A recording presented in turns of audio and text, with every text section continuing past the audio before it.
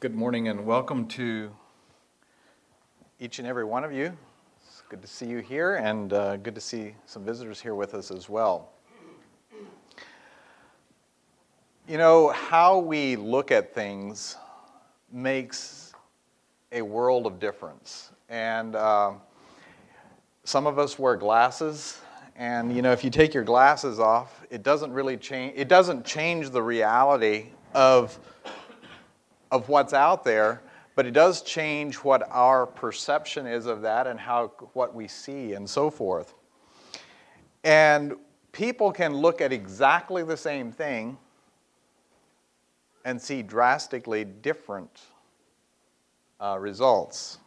For example, do you see an old lady or a young lady in that picture? How many of you see an old lady? Okay, there's a few hands that go up. Who sees the young lady? Many more. For those of you that can't see the old lady, this is her nose and her mouth, and she's looking at you. So it's exactly the same picture, but you see it totally differently. Another example.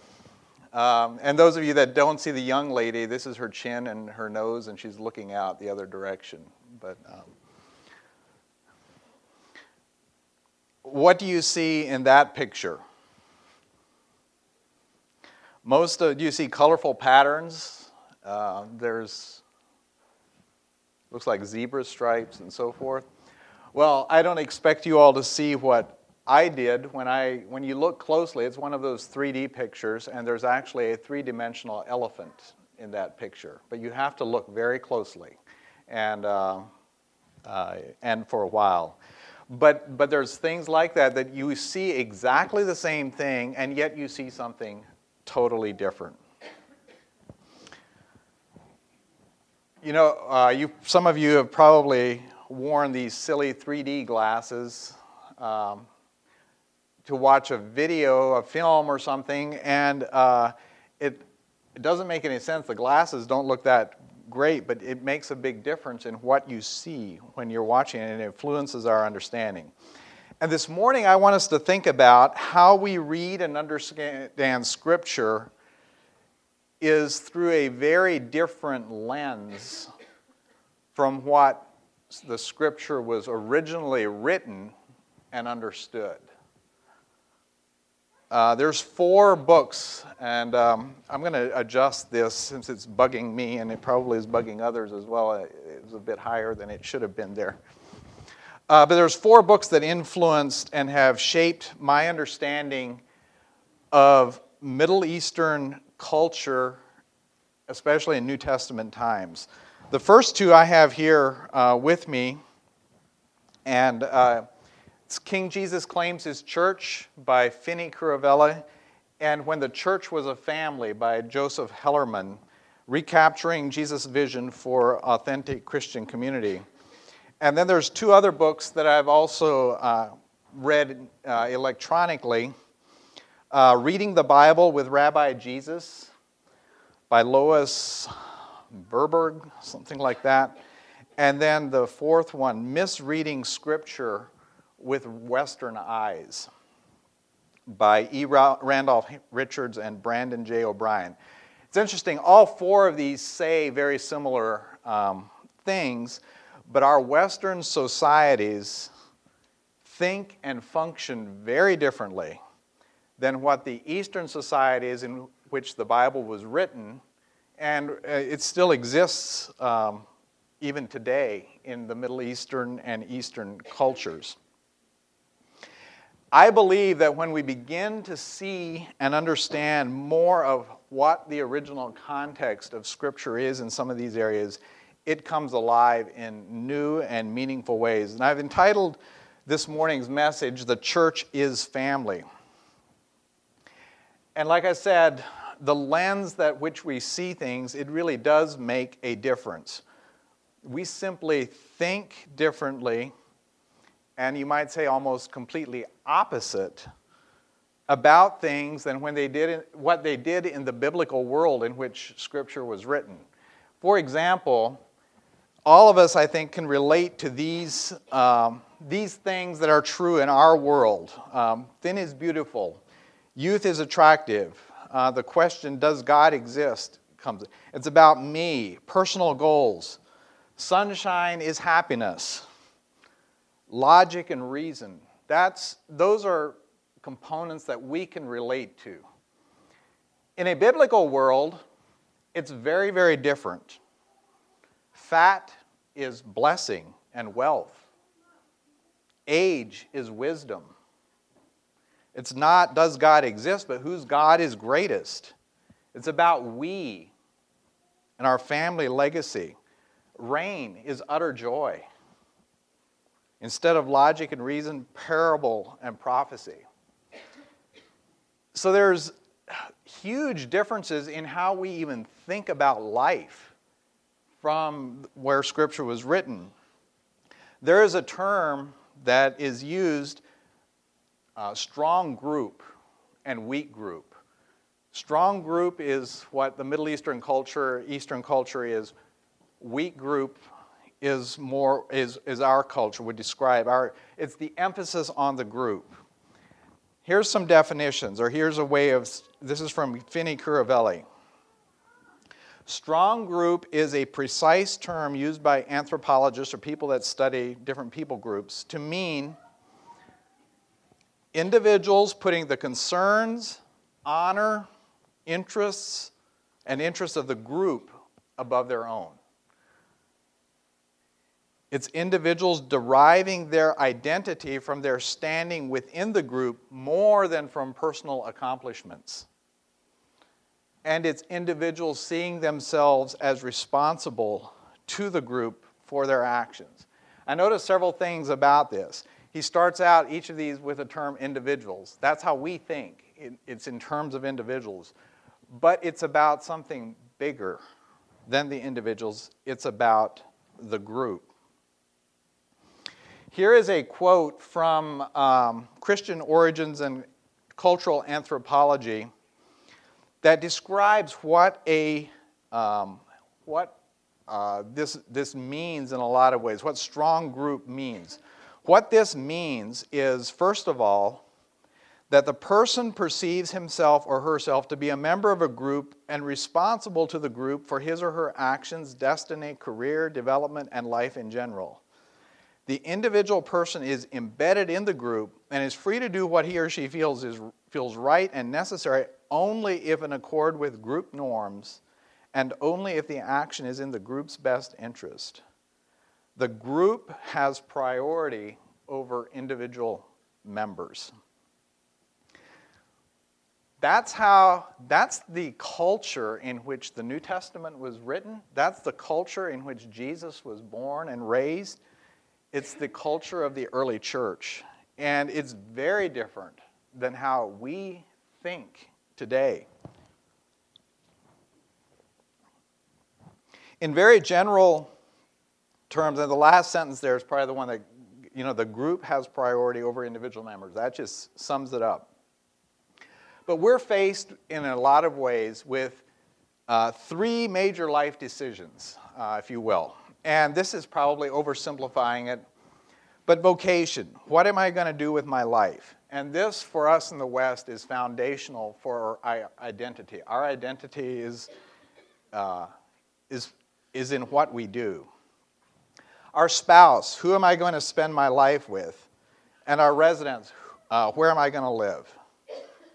In strong group settings, these decisions are made for individuals. They don't make those decisions themselves. The group makes that.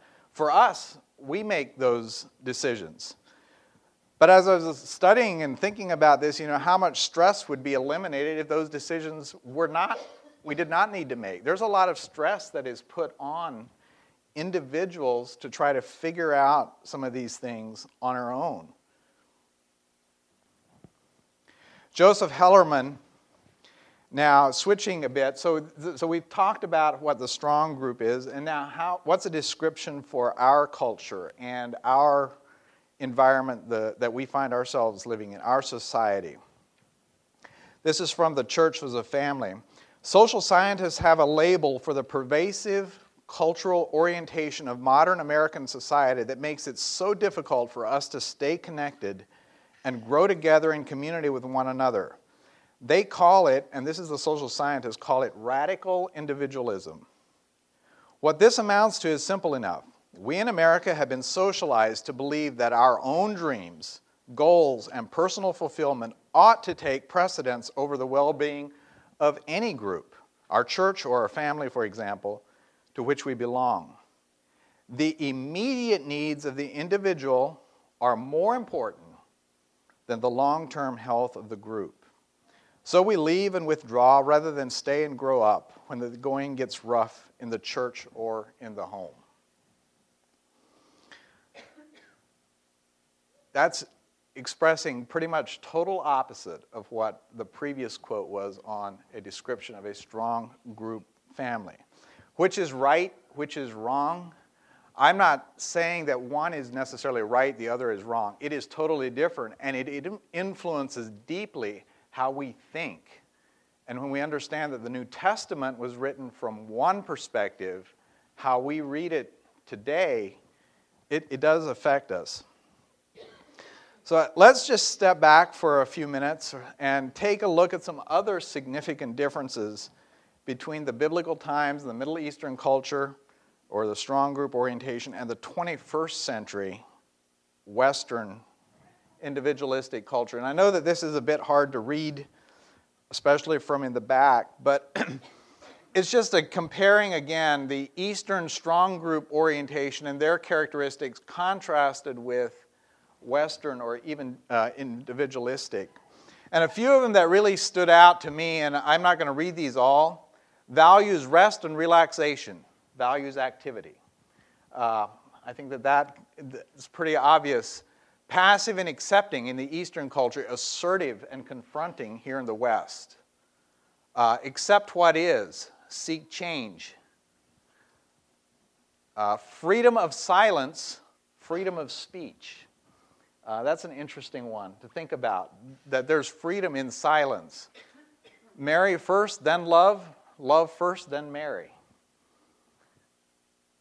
Focus on consideration of others' feelings. Focus on self-awareness, our own needs.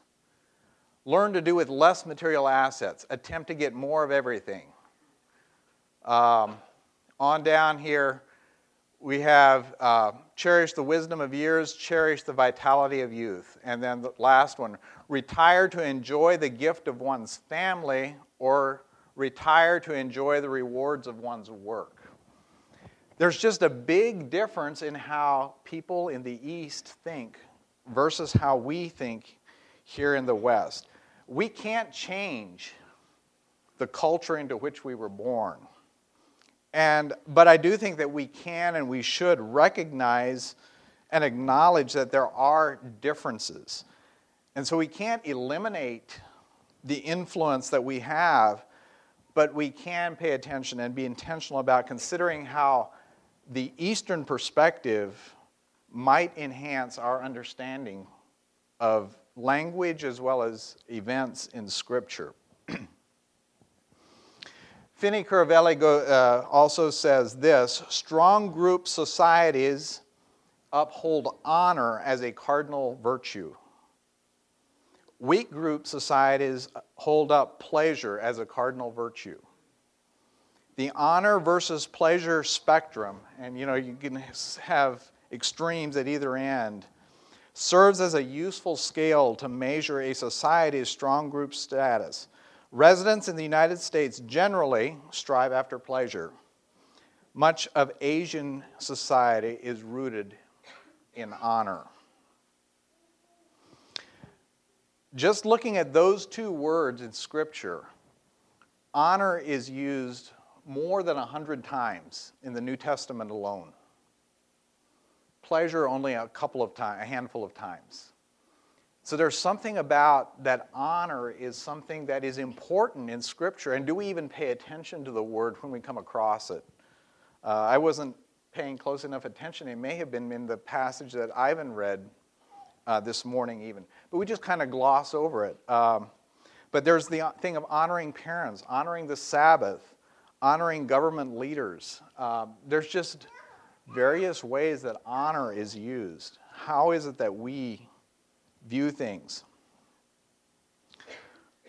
While a highly individualistic society dominates our culture, there's also within our culture very strong group segments that characterize more what is described as the strong group. And some of these are negative and some of these are positive. For example, gangs.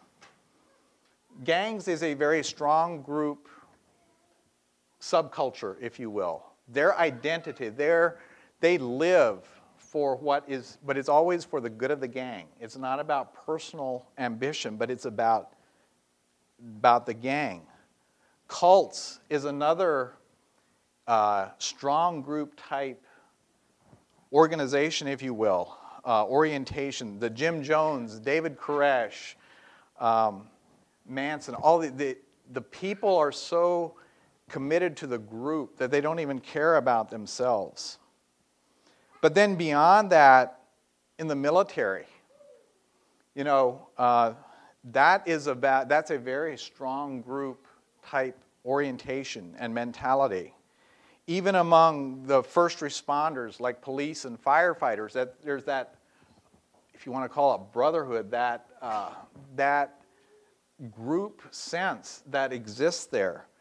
Then orchestras. You know, you have all these different instruments, but it's only in the context of a group and really working together closely that anything of beauty or value comes out of that. Sports teams.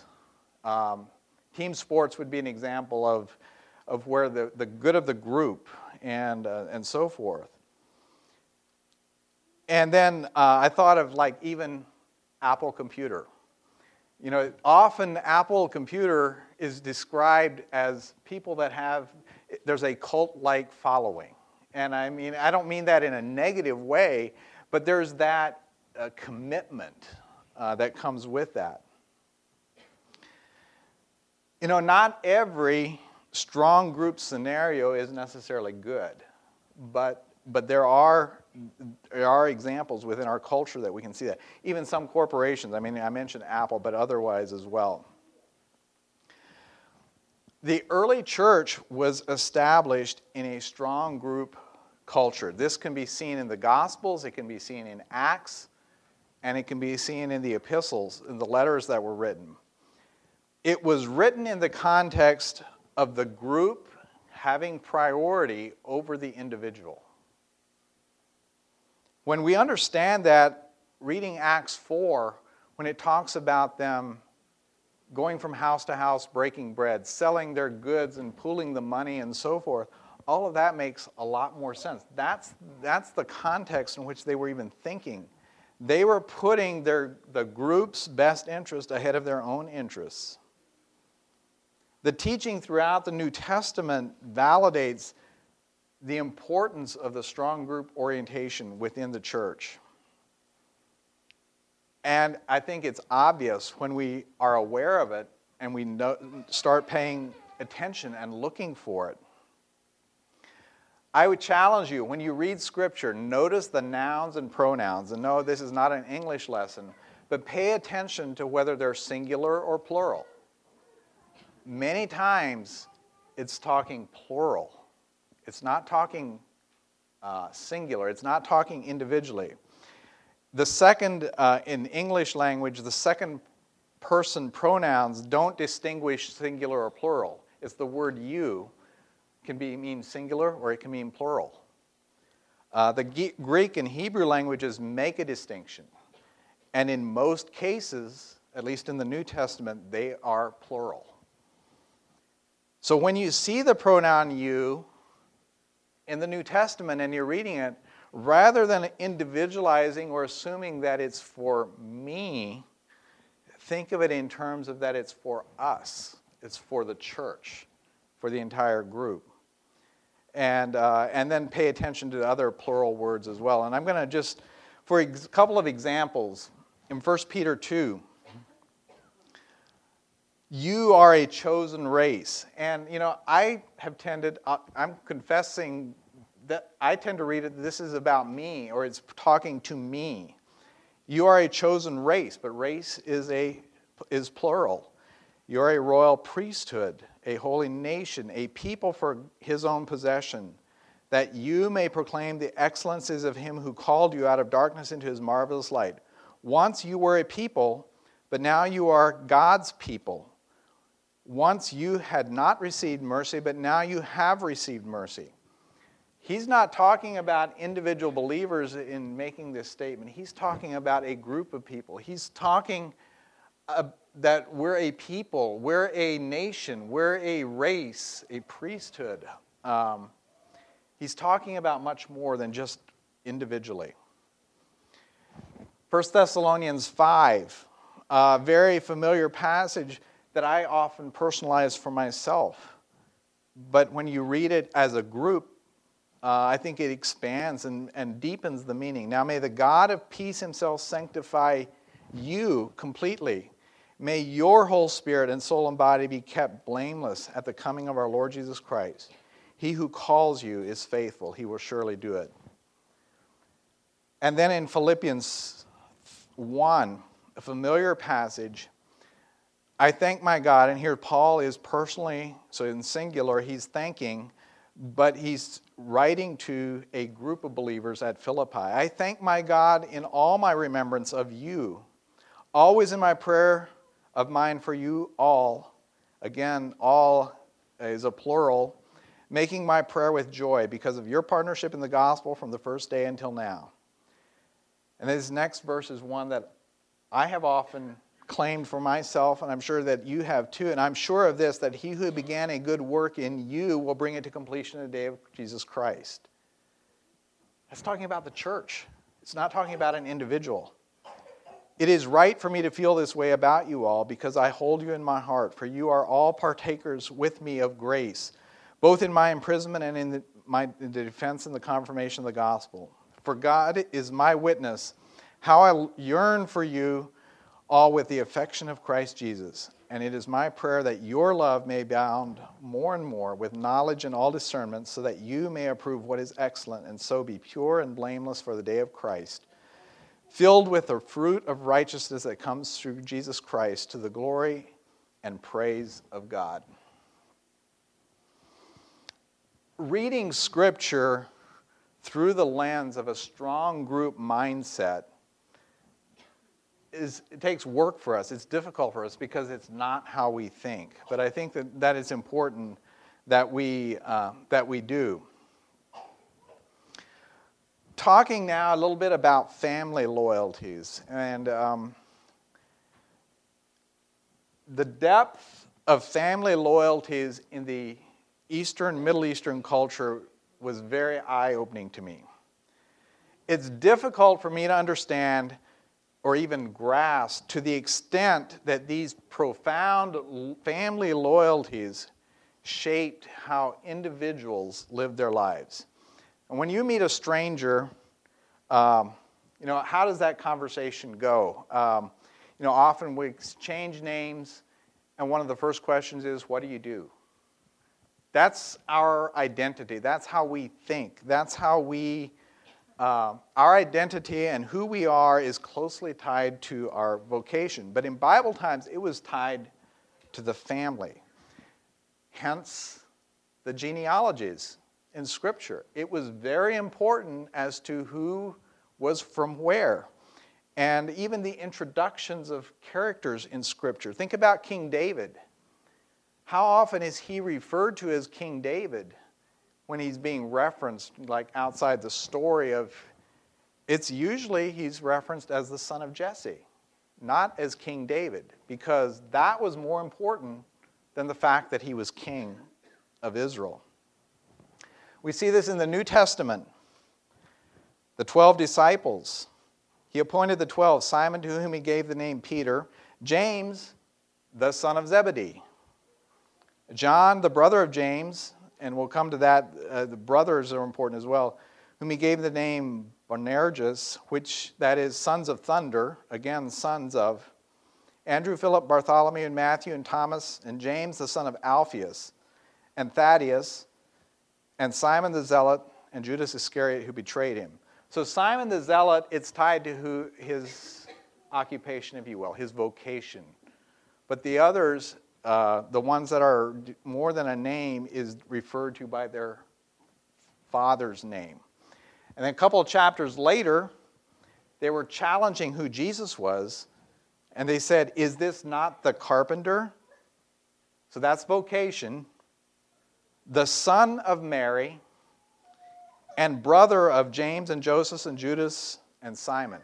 So that's how Jesus was known, and that was his identity. He was the son of Mary and the brother of these 4 men. And are not his sisters here with us? And they took offense at him. So as we look at the New Testament, in that world, the group took priority over the individual. In the New Testament world, a person's most important group was his blood family. Your blood family. And this does not include in-laws. Blood family. It truly was that distinct. In the New Testament world, the closest family bond was not the bond of marriage. It was the bond between siblings. The central value that characterized ancient family relations was the obligation to demonstrate undying loyalty toward one's blood brothers and sisters. And the most treacherous act of human disloyalty was not disloyalty to one's spouse. It was the betrayal of one's brother or sister. As we begin to understand some of these realities, the words used in Scripture to describe the church, to describe fellow believers, suddenly takes on a whole different level of meaning. It's a lot more than just terminology. It is significant. And it's deeply connected to these cultural realities.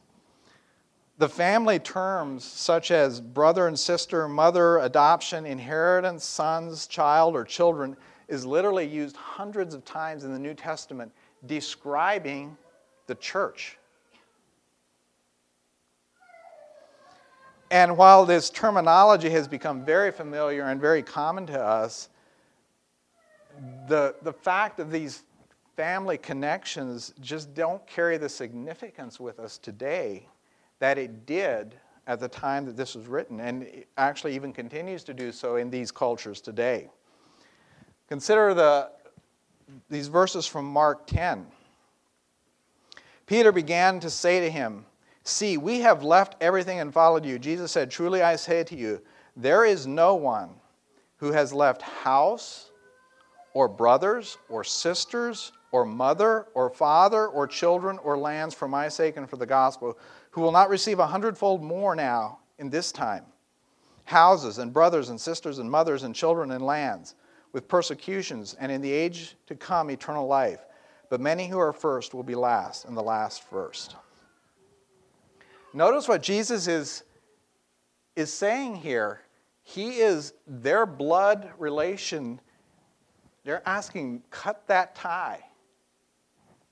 That can't be your priority. The blood relations is not there anymore. He says you need to leave house, brothers, sisters, mother, father, children, and even house and lands. But then he goes on, but he's going to give back more. It's going to replace that with brothers. Well, actually with houses, not just house, but houses, brothers and sisters and mothers and children. However, one thing that's missing there that's replaced with, Father is mentioned here, but is not mentioned down here. God is our Father, but the fellow believers are our brothers and sisters and mothers and children. It's coming out, but the group comes first. Josephus made an interesting statement, and he was a Jewish historian, but not a Christian, as I understand history. And this is what he says. At these temple sacrifices, Prayers for the welfare of the community must take precedence over those for ourselves. For we are born for fellowship, and he who sets its claims above his private interests is specially acceptable to God. Think about that. This was from a Jewish perspective, obviously, but the idea was that the welfare of the community and even our prayers for the community, for the group, is more important than praying for ourselves. It's just a very different way of thinking about it. The church is family. Jesus initiated radical cultural upheaval when he superseded the deep family ties with priority loyalties and shifted those toward the church and fellow believers. And, given the fact that we have diminished value of family loyalties from what they did back then, maybe more of a cultural equivalent would be that our fellow church members should supersede that even of our spouse, of our marriage partner. That might come a little bit closer to understanding what Jesus was asking of early believers. Or maybe even our minor children, if you will. But Jesus' call to follow him required that the disciples set aside, or at least make secondary, their primary loyalties to their blood family, and instead focus those priorities and make those loyalties on their new family and the kingdom of God, their church family. It's no wonder disciples walked away and said, this is too much. Luke 14, now great crowds accompanied him, and he turned and said to them, if anyone comes to me and does not hate his own father and mother and wife and children and brothers and sisters, yes, even his own life, he cannot be my disciple. Again, I don't think that the word that hate is used in Scripture does not mean, or in this kind of scenario, it does not mean that we hate. It means more that it's not our primary loyalty. Whoever does not put as secondary his own father, mother, wife, and children and brothers and sisters cannot be my disciple. We're not a strong group society where the call to forsake our blood family, our deepest loyalties, or for our new family makes any sense. I mean, it just doesn't make sense to how we live. However, I believe that we are still called to forsake those deepest loyalties, whatever they are, and have those new loyalties directed toward our divine family. And these deepest loyalties probably vary significantly, but might also be similar. For example, we're to forsake our individualistic need to have my expectations met for the divine family. We're to forsake our need to personally derive a benefit from something. We're to forsake our need to experience or feel emotion in a certain way. We're to forsake our personal ambitions for the long-term benefit of the church family. We're to forsake cultural gauges of success and popularity and instead focusing on faithfulness and obedience. We're to forsake being self-centered and become others-centered. When our eyes are open to the strong group orientation that is evidenced throughout Scripture, the individualistic, I don't need anyone else, I can do this myself, philosophy just doesn't make sense. And I believe that it doesn't make sense, it doesn't work, and I think it's doomed for failure. And I wonder how much that speaks to why the church is where it is, because we simply need each other. Eugene Peterson made an interesting, thought-provoking statement. Healthy spiritual growth requires the presence of the other. the brother, the sister, the pastor, the teacher. A private, profoundly isolated life cannot grow. The 2 or 3 who gather together in Christ's name keep each other sane. Spiritual growth cannot take place in isolation. It is not a private thing. I think that there's a lot of good wisdom there for American Christianity today. But thinking a bit more about the church as a family, Ephesians 1:5, he predestined us for adoption to himself as sons through Jesus Christ, according to the purpose of his will. Maybe one way we can kind of get our hands around all of this is that we are adopted brothers and sisters in the family of God. Adoption is something we somewhat understand. As being adopted children, our blood family becomes secondary to the family to where we were born. We can still be part of the same family, but it is in the family of God. And, I was just thinking, and I'm not sure this analogy really carries out, but adoption is a word that is used numerous times in scriptures. But, many times at some point in a person's life that was adopted, they want to know about their blood relatives. And in a lot of cases, when that contact's established, they quickly appreciate the fact that they were adopted and were spared of that. But, even the best unregenerate family can't compare to the blessings of being in the family of God. I think it just gives us an analogy to consider. Galatians 4 also talks about this. But when the fullness of time had come, God sent forth his Son, born of a woman, born under the law, to redeem those who were under the law, that we might receive adoption as sons. And because you are sons, God has sent the Spirit of his Son into our hearts, crying, Abba, Father. And so you are no longer a slave, but a son. And if a son, then an heir through God. Again, the family terms that are used to describe the church, the family of God. Adoption, sons, Abba, Father, and so forth. And we're an heir of God. And then Romans 8 restates some of this as well. And I want to focus especially on this last part. Here it says, the Spirit himself bears witness with our spirit that we are children of God, and if children, then heirs, heirs of God and fellow heirs with Christ, provided we suffer with him in order that we may also be glorified with him. The church is very unique, and it's a unique family of adopted believers, a new family into which we have been placed by God.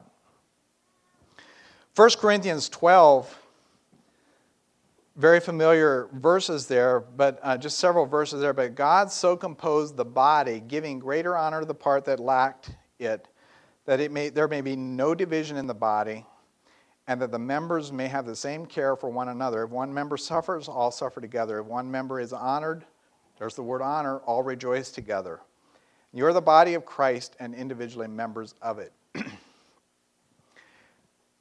Again, just making the point that we are to esteem others appropriately, not to look down on others because of their race, their religious background, their education, their wealth, lack thereof, their social status, but they are all equally valuable and important in the body of Christ, the family of God, as fellow adoptees.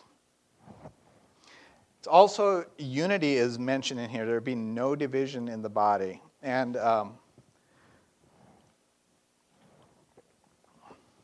have just a little bit of an illustration on this.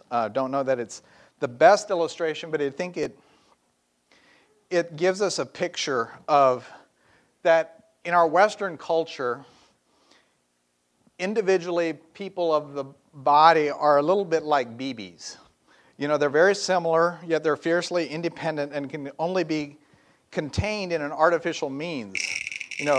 They stay together when they're in something. But if I were to dump these out on here, they would go all over the place. And I think that, in a lot of ways, characterizes a typical American church. It's a group unified only by proximity.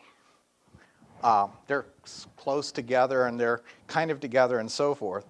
But when you contrast that with believers that are deeply committed to each other, it's like family members being a strong group family. How about this? Looks very similar to the BBs, but when there's everything is well, there's unity, there's cohesion. They stay together. It's impressive. It's attractive. But even when hard times come, when hard times come here, you just maybe as well throw it up in the air. But when hard times come here, it may lose its shape, but it stays together. It's unified. It may not be as pretty as it was, but it endures. It sticks together. And I think that that's a good way that we're to persevere within the body of Christ. We're to stick with it. We're to be committed to each other, like family members. There's times when it's required for us to stick together. But in the end, we're always going to be stronger when we stick together than if we don't. And you can take one of these off of here, and it's really not that any different than a BB. It's not that impressive. But it's when they're together that it's impressive. Jean Vanier made an interesting quote, and we'll wrap things up here. There is no ideal community. Community is made up of people with all their richness, but also with their weakness and poverty. Of people who accept and forgive each other, who are vulnerable with each other.